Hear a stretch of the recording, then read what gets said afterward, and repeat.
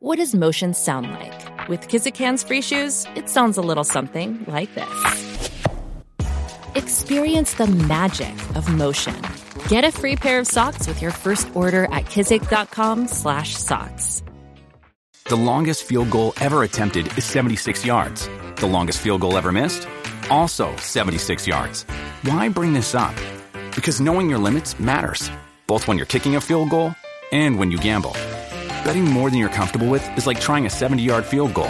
It probably won't go well. So set a limit when you gamble and stick to it. Want more helpful tips like this? Go to keepitfunohio.com for games, quizzes, and lots of ways to keep your gambling from getting out of hand.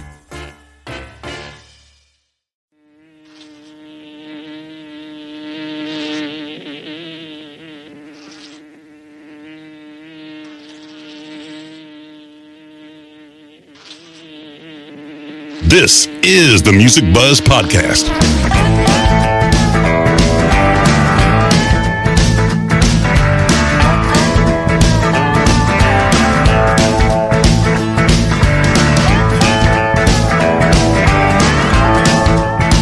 The Music Buzz Podcast features candid discussions with and about those behind the scenes in the music business, including industry veterans representing the segments of musician, design, and live.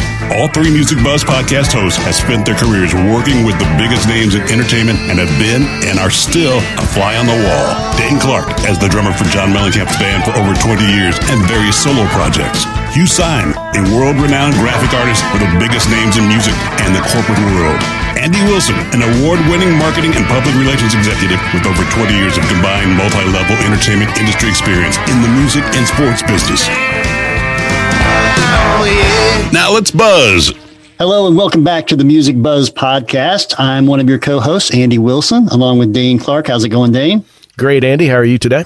I'm good. And also Hugh Syme. How's it going, Hugh? It's going well. Thank you, Andrew. Today, we're joined by Rock and Roll Hall of Fame member Chris Hillman. He's arguably the primary architect of what's come to be known as country rock. After playing the Southern California folk and bluegrass circuit, he joined David Crosby, Roger McGuinn, Gene Clark, and Michael Clark as an original member of the Byrds. He went on to partner with Graham Parsons to launch the Flying Burrito Brothers, recording a handful of albums that have become touchstones of rock-influenced country. He embarked on a prolific recording career in various configurations as a member of Stephen Stills' Manassas, Souther Hillman Fury Band with J.D. Souther and Richie Fury of Buffalo Springfield, as a solo artist and in a trio with his fellow former Byrds members, Roger McGuinn and Gene Clark. In the 1980s, he launched a successful mainstream country career when he formed the Desert Rose Band with Herb Peterson and John Jorgensen, scoring 8 top 10 country hits. In the midst of his country success, he was inducted into the Rock and Roll Hall of Fame.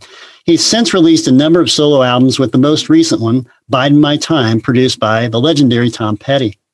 In time between, Hillman takes readers behind the curtain of his Southern California musical journey, which is his book about his life and his career. So please welcome to the Music Buzz Podcast, Chris Hillman. So, Chris, first of all, you're one of my all-time heroes, man. I'm an official Byrd nerd. That's NYRD. I've got the books to prove it. I love it. I got the day-to-day book, which is really, That's a good, really cool. Yeah, Dane, I was consulting that book. I couldn't remember certain things. Yeah, It's amazing that every concert, every recording session, all that stuff. yeah. I've also got, believe it or not, both of the Requiem for the Timeless Johnny Rogan books. Oh, Johnny Rogan. Sorry. But very informative. I mean, I think he loves you guys. That's for sure. It's an interesting breed. Well, I remember the first book came out, and then somehow it got to be one book. I don't know. And then there was another book, then one book. Yeah. A lot of information, and anyway. And then my favorite of the books is this one, which I pre-ordered, and man, just fantastic. Thank you very much. Wonderful read. I recommend this to all listeners. Time Between My Life as a Byrd, Burrito Brother, and Beyond. Chris Hillman. Everybody should check this book out. Thank you, Dane. I appreciate that a lot. I've got a couple minutes here. I'm just going to ramble. I got some stuff I got to say. So I first saw you October 19th, 1972 in Bloomington, Indiana at the Assembly Hall with Manassas. And Fuzzy Samuels was sick that night. You might remember that. You played bass the whole show. Oh my gosh. I hope I did okay. I mean, you were fantastic. You guys put on the most eclectic concert I've ever witnessed. Dane, I love that band. I'm in contact with Fuzzy all the time, and Paul Harris and Al Perkins. Stephen has lost so much of his hearing. The only way to communicate with Stephen is text him. So there you go. But anyway, I hate to hear that. Yeah, but I mean, we all love that band. Oh man, you guys, I mean, it's still the best concert I've ever seen. You guys played the whole side of that first double album. I was 11 years old. It was unbelievable. You played it straight through, man. It was incredible. Yeah. The next time I got to see you was with my youngest daughter, Abigail, who's maybe even a bigger fan than I am. And it was October the 4th, 2017 in near Cincinnati in Kentucky, but it was 2 days after Tom Petty had passed away. Oh my gosh. Yeah. And you came out and said you were going to cancel that show and the remainder of the tour, but Roger McGuinn and David Crosby encouraged you to continue because Tom would have wanted you to. Yeah, mostly Roger really got on me about it, not in a bad way, Dane. He just said, hey, Tom would not have liked it if you canceled shows. Go out and celebrate him. And it was great. It was the perfect thing to tell me at the time. I was heartbroken. Oh, I know you were, and you could tell because, I mean, you guys were crying. Everybody, when you guys did the Bells of Remedy, that first song, there was not a dry eye in that house. Oh, it was a moment, again, one of the greatest shows I've ever seen. And I want to tell the listeners, if you get a chance to go see Chris with Herb Peterson or with Herb and John Jorgensen, buy a ticket. You won't be disappointed. Thank you, buddy. And lastly, I got to see the Sweetheart of the Rodeo tour right towards the end in Bristol, Tennessee on December the 1st in 2018. Me and my high school buddies had a little weekend, and it was an 8-hour drive for us, but it was fantastic.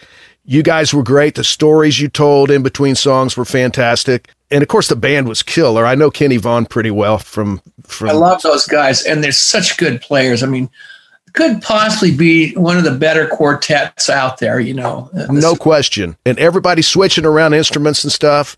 It was fabulous. But, you know, in particular, your voice was astounding. You're getting them out of the park with me today, Dane.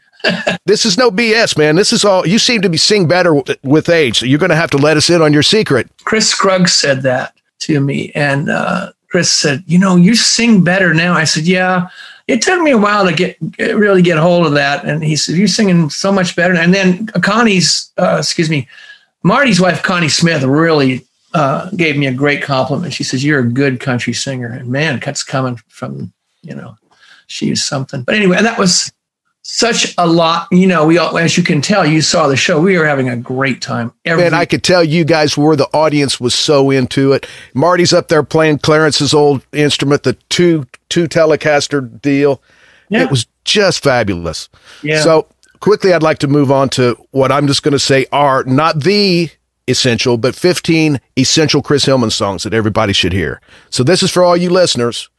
I'm just going to ramble off a few that came to my mind first. Runnin' by the Desert Rose Band. That's my personal favorite song of yours. That's really a great, well-written piece. Thank you so much. Sin City, Wheels, and Devil in Disguise from the Gilded Palace of Sin by the Flying Burrito Brothers. One of the greatest records ever.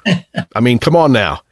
It Doesn't Matter, and Both of Us Bound to Lose from the Manassas record, another historic classic record. Rise and Fall from Souther Hillman Furry's first record.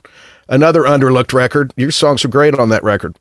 Natural Harmony and Old John Robinson from the Notorious Bird Brothers record, a brilliant LP. This is one you may not agree, but Things Will Be Better from that Reunion record, an album I think should be remixed and reevaluated. That's the song that rocks. It sounds more like the Byrds than anything else on there. It's so funny. I could talk to you for 20 minutes on us doing that record, and we of all the times we needed someone driving the stagecoach. We needed that was it. Oh God, David brought in this guy to engineer it, and oh my gosh, he was. You can't even hear McGuinn at all. Yeah, oh no, it was a nightmare. And just like we were so afraid. I think I wrote that in the book. We're afraid of stepping on each other's toes, you know, and coming out. But anyway. Yeah, and Gene, I was going to say Gene rose to the occasion. His songs were really great. Stepped up to the plate. He sure did. The Sky was what Neil Young sang. I mean, he was fantastic. That's the Circle song. I love Full that. Circle, yeah. Changing Heart, the other song of his on there. Great stuff. To go on with my list, how about the 5 songs on, you wrote half the record Younger Than Yesterday. Time Between, Girl with No Name, Thoughts and Words, Have You Seen Her Face, So You Want to Be a Rock and Roll Star. Many people consider that the greatest Byrds record. Way to go, man. I love that record. I love that track. Thank you very much. I mean, I love playing that track, and a lot of that is Masekela's influence, Hugh Masekela's influence on Rock and Roll Star, and especially on Have You Seen Her Face? I actually used his keyboard player, Cecil Bernard, who was from South Africa. He played keyboard on Have You Seen Her Face?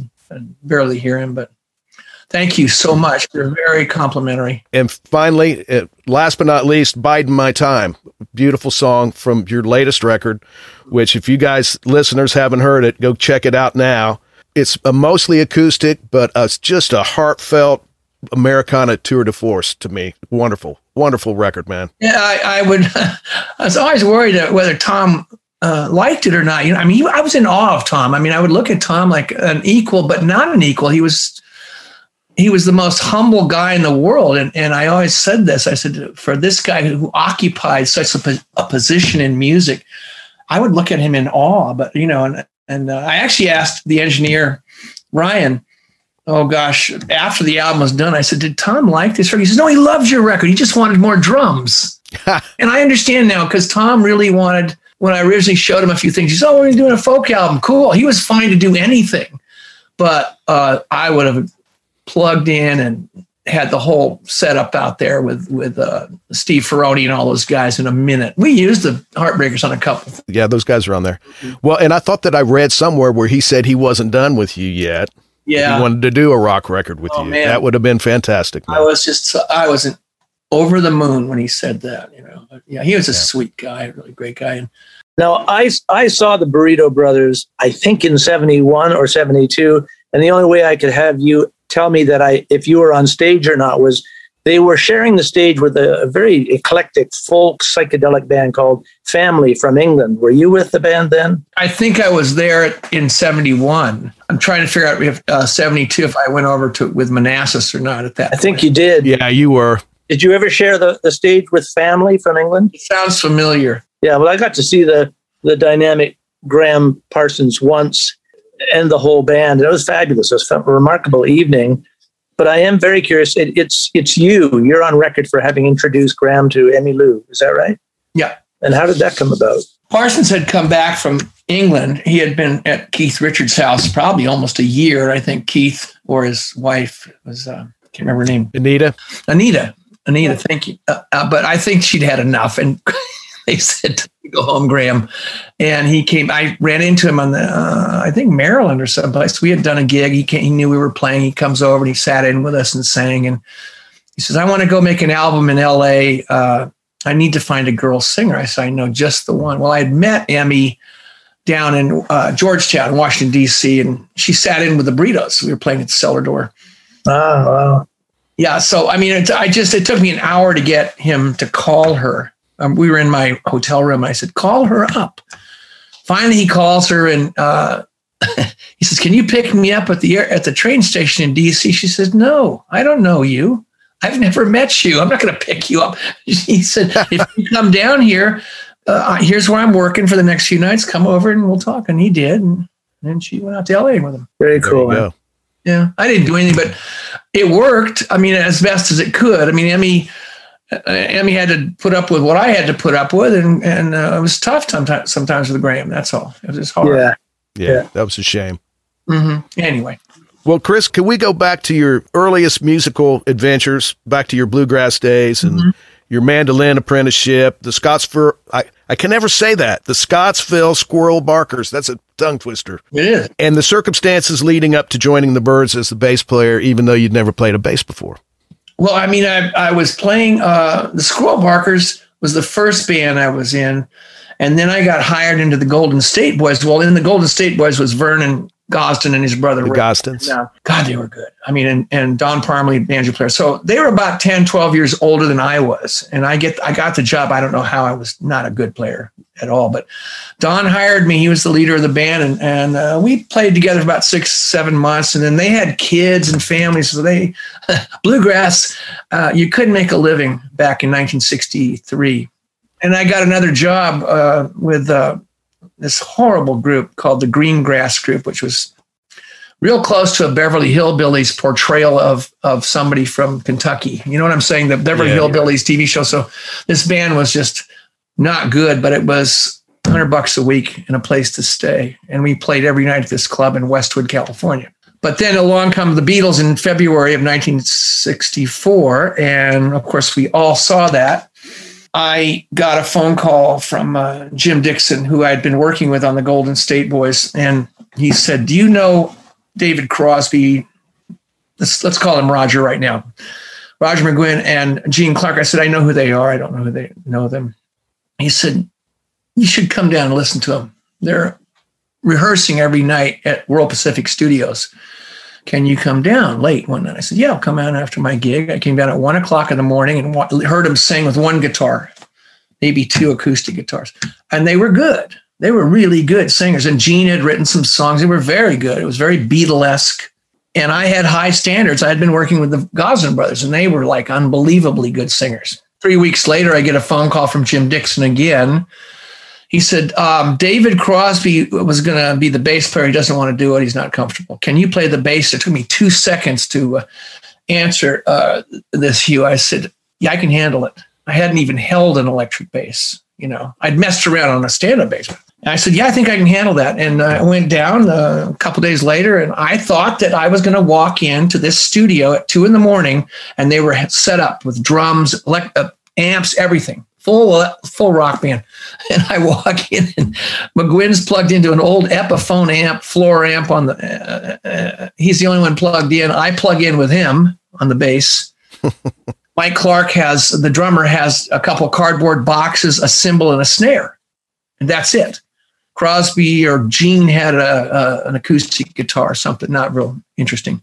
And I walked in there and I said, my God, what is this, a skiffle band? You know, do you remember Ronnie Donegan? Sure. Oh, yeah. Washboards and. Yeah. And John Lennon was a skiffle guy before the Beatles. I said, is this like a skiffle band? I didn't say a word. I'm go, okay. So I plug in, we start playing, and I'm futzing around on the bass trying to figure it out. But we got a sound going, we didn't know what we were doing. We all came out of folk music, but like I say, it was an interesting eye opener. I realized none of us knew what we were doing. We plugged in and we went from there. Sure. And you guys had the opportunity to hear yourselves back. Yeah, exactly. We got taped every night on 2-track, but it was a great eye opener, because you're going, well, we don't have a blueprint. We're not a garage rock band. We would do cover songs. We'd do anything from a Beatles song to a Stones song when we didn't have enough material. But it just developed in quite a good way. I think I asked Roger McGuinn a couple months ago. I said, hey, how many guys did you call for the Byrds bass job? About 27? He said, no, I didn't even call you. It was Jim Dixon called, and you were the first guy, and it worked. I said, okay. So he says, why are you asking me this now, 55 years later? I don't know. He says, have you been losing sleep all these years? I said, no, I was just all of a sudden curious, That's funny, man. I got a great gig out of it. I loved being in the Byrds, and eventually I learned how to get around on the bass okay. So yeah, you think, man, so some of the most, I'm just going to throw this in here, any budding bass players out there, they need to listen to 8 Miles High, Renaissance Fair, Everybody's Been Burned, some of the coolest bass lines that are unlike any other bass lines before that time, as far as I'm concerned. When you started taking bass and focusing on bass, who were you listening to? I was listening to McCartney, and because I said, okay, well, he's using a pick. He's sort of doing a counter melody to what's going on in the melody of the song. And I loved what he was doing. And then I think McCartney had the comment a while back where he says, well, the bass player was always the fat guy that wasn't very good looking and was in the back line. I said, hold it. I don't know if I was good looking or bad looking, but I was in the back line for a while because I was very shy, but that was a silly line because he was such a great bass player. Yeah, he was. Later, I would listen to Jack Bruce. Well, of course, I'm getting pretty familiar with the bass fight, but Jack Bruce was similar, counter melody. Very melodic, yeah. I loved Entwistle. I thought Entwistle was probably the best rock and roll player ever. Oh, yeah. One of my favorites. Yeah. Yeah. So you mentioned the Beatles, and dialing back a little bit. Can you tell us about that first trip to England, which I think might have been when you were living in England, first trip to England with the Byrds and being called America's answer to the Beatles, only a few months after your first single. Can you tell us about that? I was going to say it was the Byrds, Mamas and Papas, Loving Spoonful. It was, and the Beach Boys. It were those bands that made me feel less homesick for North America when I lived in England. So it's fabulous to hear you guys. Yeah, well, we went over in the summer of '65, and in hindsight, of course, we shouldn't have gone that soon, but it was okay. Here we are going back to England with Derek Taylor, who had worked for Brian Epstein and had been the Beatles publicist. And he had left Brian and come to the States. And his first client was the Beach Boys. And then he took us on. And I always thought Derek was triumphantly marching back to the gates of Rome with the Byrds and saying, look what I did in America. Well, after leaving you, to Brian Epstein. But we had a good time. I mean, it was tough. And we hung out with the Beatles. They were very, very kind, nice guys. And I was so shy. I mean, my God, I write that thing. We're all out that night after a gig, and Lennon gets me. You didn't want to get in Lennon's eyesight. He was such a sarcastic guy, Does this one talk? I loved it. And so, I mean, I had to laugh later, but I was beat red when he said it, and everybody's looking at me, oh, God, John Lennon.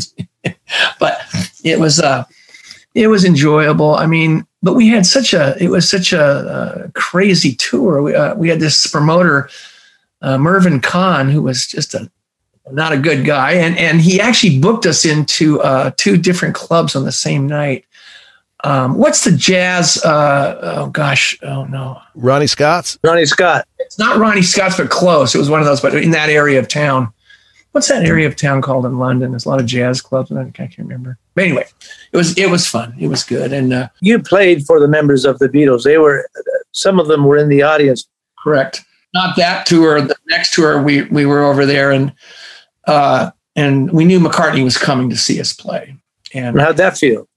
I was fine. Crosby once in a while would get very nervous. And then if David got scared, he'd lash out at anybody around him. So I was the victim that night. However, that was the night. It was like the schoolyard bully scene. Yeah. So he says, don't screw it up tonight. We got McCartney. I said, let me tell you something. If you ever talk to me like that again, you'll never sing in tune again. Well, yeah. He was never after that. He was never being. Do you value your larynx? That's right. Yeah, you value exactly. your larynx. But David and I are good friends. I mean, I love the guy. We get along fine. And that was just that one incident in 1965 or 66, Yeah. You get that way, get nervous. Well, and then when you went back to England, when Graham was in the band, you played at a club and the Stones came out. Correct. And then you went to the Stonehenge story in your book is kind of funny. Could you tell us a little bit about that? Yeah, Mick invited us to go to Stonehenge, which meant picking us up at 1 a.m. so we could get out there in time to see the sunrise around the monument, and which just sounds great, and everything. So we went, and Graham was with us, and Graham was just enamored with the whole thing at that point. And so I'll never forget McGuinn and I walking, and it was very damp, very wet out. It's England. Yeah, exactly. Graham's trying to catch up to Mick and Keith, and I think Mick was seeing Marianne Faithfull then, and she was with us. And I'm looking at Roger. I said, "Uh-oh." He was so running after them like a little kid. Of course, it didn't work out too well because we had a tour of South Africa, and Graham bails on us on the morning we were supposed to go to the airport. And I should have really known then. In hindsight, I should have said, "Hey, this isn't working." But I forgave him. I forgave him 70 times 7, as it says in the Bible. I forgave him a lot. I love the guy, but it got to where I couldn't work with him. Yeah. So, understandable. The first Burrito album, that was about the best we got out of him. And then it was, he changed the focus from wanting to be a musician to how can I feel great today? Sort of a hedonistic pursuit, if you follow us. Yeah. Well, the material on that Burrito Brothers, the first album that you guys came up with when you guys were living together at that point, right after you'd left the Byrds, that's some of the greatest songs, man. Thank you, Dane. I have to tell you, I do feel we were so lazy in the execution.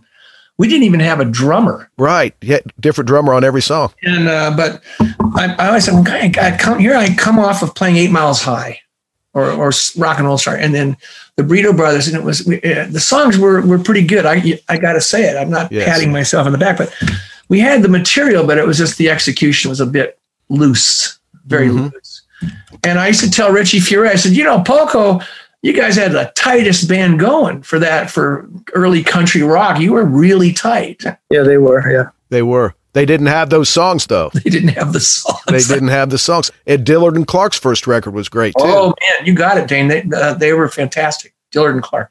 Yeah, that really acoustic that everybody was around like in a circle making that record. Yeah, it was great. Fabulous time. Then you have bands that excel in sounding loose, even though they're extraordinarily tight, like The Band. Yeah. And even Tom Waits, when he records, he's quite sly. He makes everything sound like he just did it in his living room, And, right. Yeah. I remember I went to see The Band with J.D. Souther, and he said, they aren't really tight. I said, that's the brilliance of it. Yeah. What they're doing is that free abandonment of their execution of the songs is what worked. Yeah. Mm-hmm. Worked for them, for sure. I'd like to talk a little bit more about the book. Obviously, Dane, you talked about that and showed it at the beginning. Tell us a little bit about what you learned, about yourself in the process and what really brought you to writing the book in general. It's such a big undertaking to write a book. And where did you find the time? Yeah. Oh gosh, I had time of. I don't need, even when things are normal. As far as live music, I mean, I would go out maybe once a month, and I'd always stop around November till March. I just started writing it. I don't know exactly why, except other than I wanted to leave something for the kids, my kids, and then hopefully grandkids, which I do have now. I have 2 grandkids. So that was done, and there were issues I wanted to clarify, that certain books had been written that weren't exactly accurate. There was this manuscript all done, and I had it sitting there for a year or 2. And I said to my wife, I think we should find an agent and see if we can publish this. And that's where I met Scott Bomar from BMG. And he had heard I was writing a book and asked if he could read some of it. And I said, absolutely. I sent him a couple of chapters, and he got right back to me. He said, let's talk. We want to publish this book. But the best thing he said to me, Hugh, was, we don't need a co-writer. And I just felt like, wow, now it felt so good. Well, that was my next question. Every author, including first-time book authors who just somehow excel at what they do, had you ever considered yourself someone who kept a diary or kept well-formed thoughts about your history? I wished I had, but I didn't. I did keep a journal when I went to the Middle East. That was like a few years ago. No, I never did that. I did write, I wrote liner notes on a couple records. I wrote an article for the local newspaper years ago, but I mean, I never was really a serious writer, but it just. When you started writing something, as important as this, because you're thinking about your legacy to your children and so on, there's some pressure there. There's some, there's some expectations you must have had of yourself. How did you find the process of writing? Did it come naturally? Did it flow, or did you have to herniate every day to get the words on the page? It flowed very well. Nice. Yeah. I mean, and you're in the process of writing, and of course, I would come up with the worst cliches. And my daughter, who's an English lit teacher, took a look at it and edited the book from a grammar level. Yeah. Merciless. That's convenient. Of course. It was like an angel from heaven when I met my future wife, Connie, and she said, really? An angel from heaven, Dad? Really? Click. The red line goes through that. She said, I said, okay. She said, let's think of something more interesting. You had a metaphor police on hand. Yeah. So after we had make a deal with BMG, of course, I really rewrote the book, and it got rid of a lot of excess. And Connie, my wife, was fantastic. She'd come in and say, if you're going to talk about this Burrito Brothers session, why don't you enhance it with the song you did and how many takes you did or who was playing on it? And I said, you're right. That's the stuff people want to know. That's the stuff we want to know. By the way, I did listen to your recent album this morning, and what a lovely offering that is. I mean, and true to what we were saying earlier, your voice is amazing. I love how intimate the album is. Yeah. Eddie was a great producer. And his engineer, Ryan Ublade, is a wonderful engineer and did a lot of Tom's work. But I had a joyful time. David joined you on there. Roger joined you. Yeah. I wish we could have Roger in the studio, but he was in Florida, but he sent in his. Well, I had a tearful moment when Bells of Rimney came on, too. That was a beautiful piece. If you'd have seen it live, man. No. I know, I could hear it. Yeah. That was my favorite bird cut on the first album. I said, if anybody wants to know what the Byrds were or what they're about, it's listen to Bells of Rhymney. Yeah. Yeah, I agree. It was orchestral in the way we cut Definitely. it. Beautiful. And your version of Gene's song on your record too, She Don't Care About Time. Uh-huh. The redo of that's fantastic on there too. Well, what an amazing song he wrote at 19 years old. Right. I mean, here was a guy, and I actually said to Crosby, I said, you ever see Gene with a book in his hand when we were out on the road? He said, no. Did you? I said, never saw him read a book. And he'd come out with the most beautiful poetry. Beautiful stuff. Great songwriter. Last thing I did with Gene was McGuinn, Clark, and Hillman in the late 70s, and he had written this one song, and it was a line. He says, "You are the wind that fills the sails of jealousy." I went, "Why can't we?" And we were always in the Byrds in the old days. We were going, man, and we're all scrambling to try and get near Gene as far as his prolific and so lyrical. Yeah. How do you find writing lyrics yourself? I always hard. Dane and I have talked about this before. Easy answer. That's a good answer. Dane and I talk about all the people we admire, like Joni Mitchell and Don Henley and Jackson Browne, and So, I personally, I love to write and arrange, but when it comes to words, I understand why Elton has Bernie.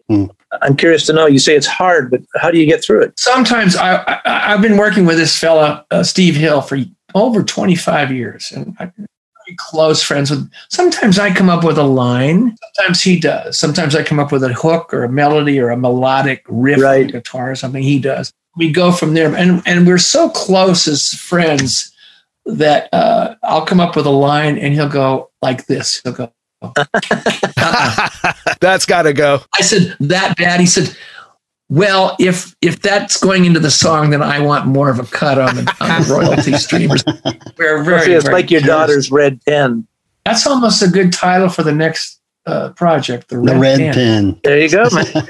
So, Chris, you were talking about McGuinn, Clark, and Hillman a minute ago, which I remember I've got all those records when they first came out, and that was quite a different sound. It was very Bird-ish, that first record, but man, it's had some great songs on it. Gene in particular had Backstage Pass was really cool. Love that. Long Time was your song that was really great on there. But can you tell us about how that reunion album kind of petered out and didn't come out the way you guys thought it might? Gene and Roger had got toward the late 70s, were working as a duo and sort of getting their lives back together. And then they had some kind of an offer on the table from Capitol. And then I got involved somehow, which made it better. You got three guys from the Byrds. We never wanted to call it the Byrds because David and Michael were not involved in it.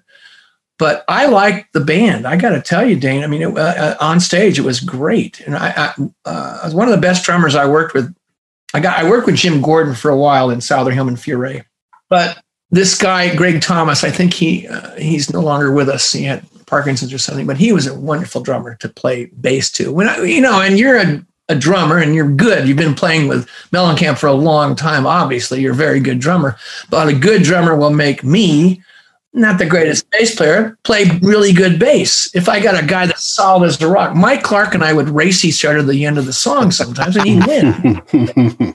The funniest thing is when Major Lance comes to Ciro's, where we had been working, and he had a one-night gig at Ciro's, Major Lance, and his drummer wasn't there. So they hired Mike.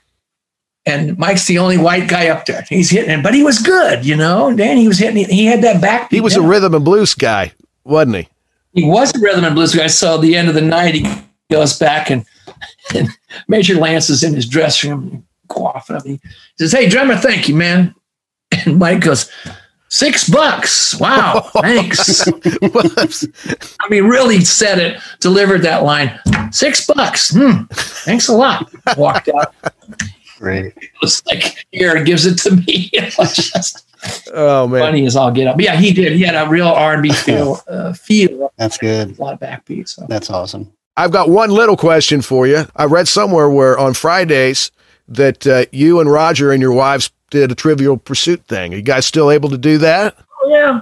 Yeah, we usually do it. He's in Florida. And they start at 4:30, and it's 1:30 out in the West Coast, and it's funny. That's awesome, man. It's funny because they're all having a cocktail. They get the answer right. They're pouring a martini. And I said, I'm not having one at 1:30. It's a little early here. It's fun to see them in that. We're still great friends, and of course, working with him again with Marty in the Superlatives. I hadn't worked with Roger for 20, 30 years, and like no time had passed. He has an amazing sense of time. He's very easy to work with, and as you saw, Dane, you saw us where we'd come out at the beginning of the show. And he's playing My Back Pages. And then I come out on the bass. I loved that. It was a great... Man, it was... The crowd went... Everybody stood up. The crowd went cuckoo. I'll tell you what I loved best was Marty's mandolin playing. Okay. Oh, he's fantastic. Marty's got it. And Marty is like, doesn't play 9 million notes like a lot of young guys do. He gets it. And I said, man, you really are... He says, just... Marty's incredible. That band is ridiculous, too. I've done a bunch of shows with them. Jeez. He's had them, together? They've all been together, 40 years? Like Tom. Tom's guys were with him for 40 years. It makes a big difference. It says a lot about the band leader. Yeah. Right? True. You've been with Mellencamp 25 years. That's a lot. Yeah. Mm-hmm. Yeah. Good. Yeah. That makes that's all the difference in the world. Sure is. To treat people with respect and love and patience, because being in a band, I've always felt like I was holding maniacs at bay, keeping them away from each other. I was the mediator. So the Desert Rose Band, because that was your band, it was your I didn't have to worry about them. There was no baggage. That's nothing. Nice. Everybody got along, and they were pros. What a great band, too. Wow. Percentile on stage live is the 90th percentile because everybody was on their job. There wasn't any issues, Right. Thank you so much for the extra time, and thanks for joining us today. We really appreciate it. Dane Clark gets the Chris Hillman Award for all of the knowledge you have and your support. All of you. Thank you so much. And I keep looking at your name, Dane, and there was a really good actor. I know. Yeah. My mom really liked him. My mom was a fan. Yes. He was. So. He was, he was out of that Warner Brothers. I don't know if he was on Warner's, but that tough guy. Yeah. Is that the guy you call Dad, Dane? No. That's another episode. But that's a whole other episode. Awesome. Chris, thanks so much. Lovely to meet you. Andy, thank you. Thank you. We appreciate you joining us. Have a good one. Take it easy. Take care. Great to meet you, Chris. Great to meet you all. And be careful out there. Thank you. You too. Yes.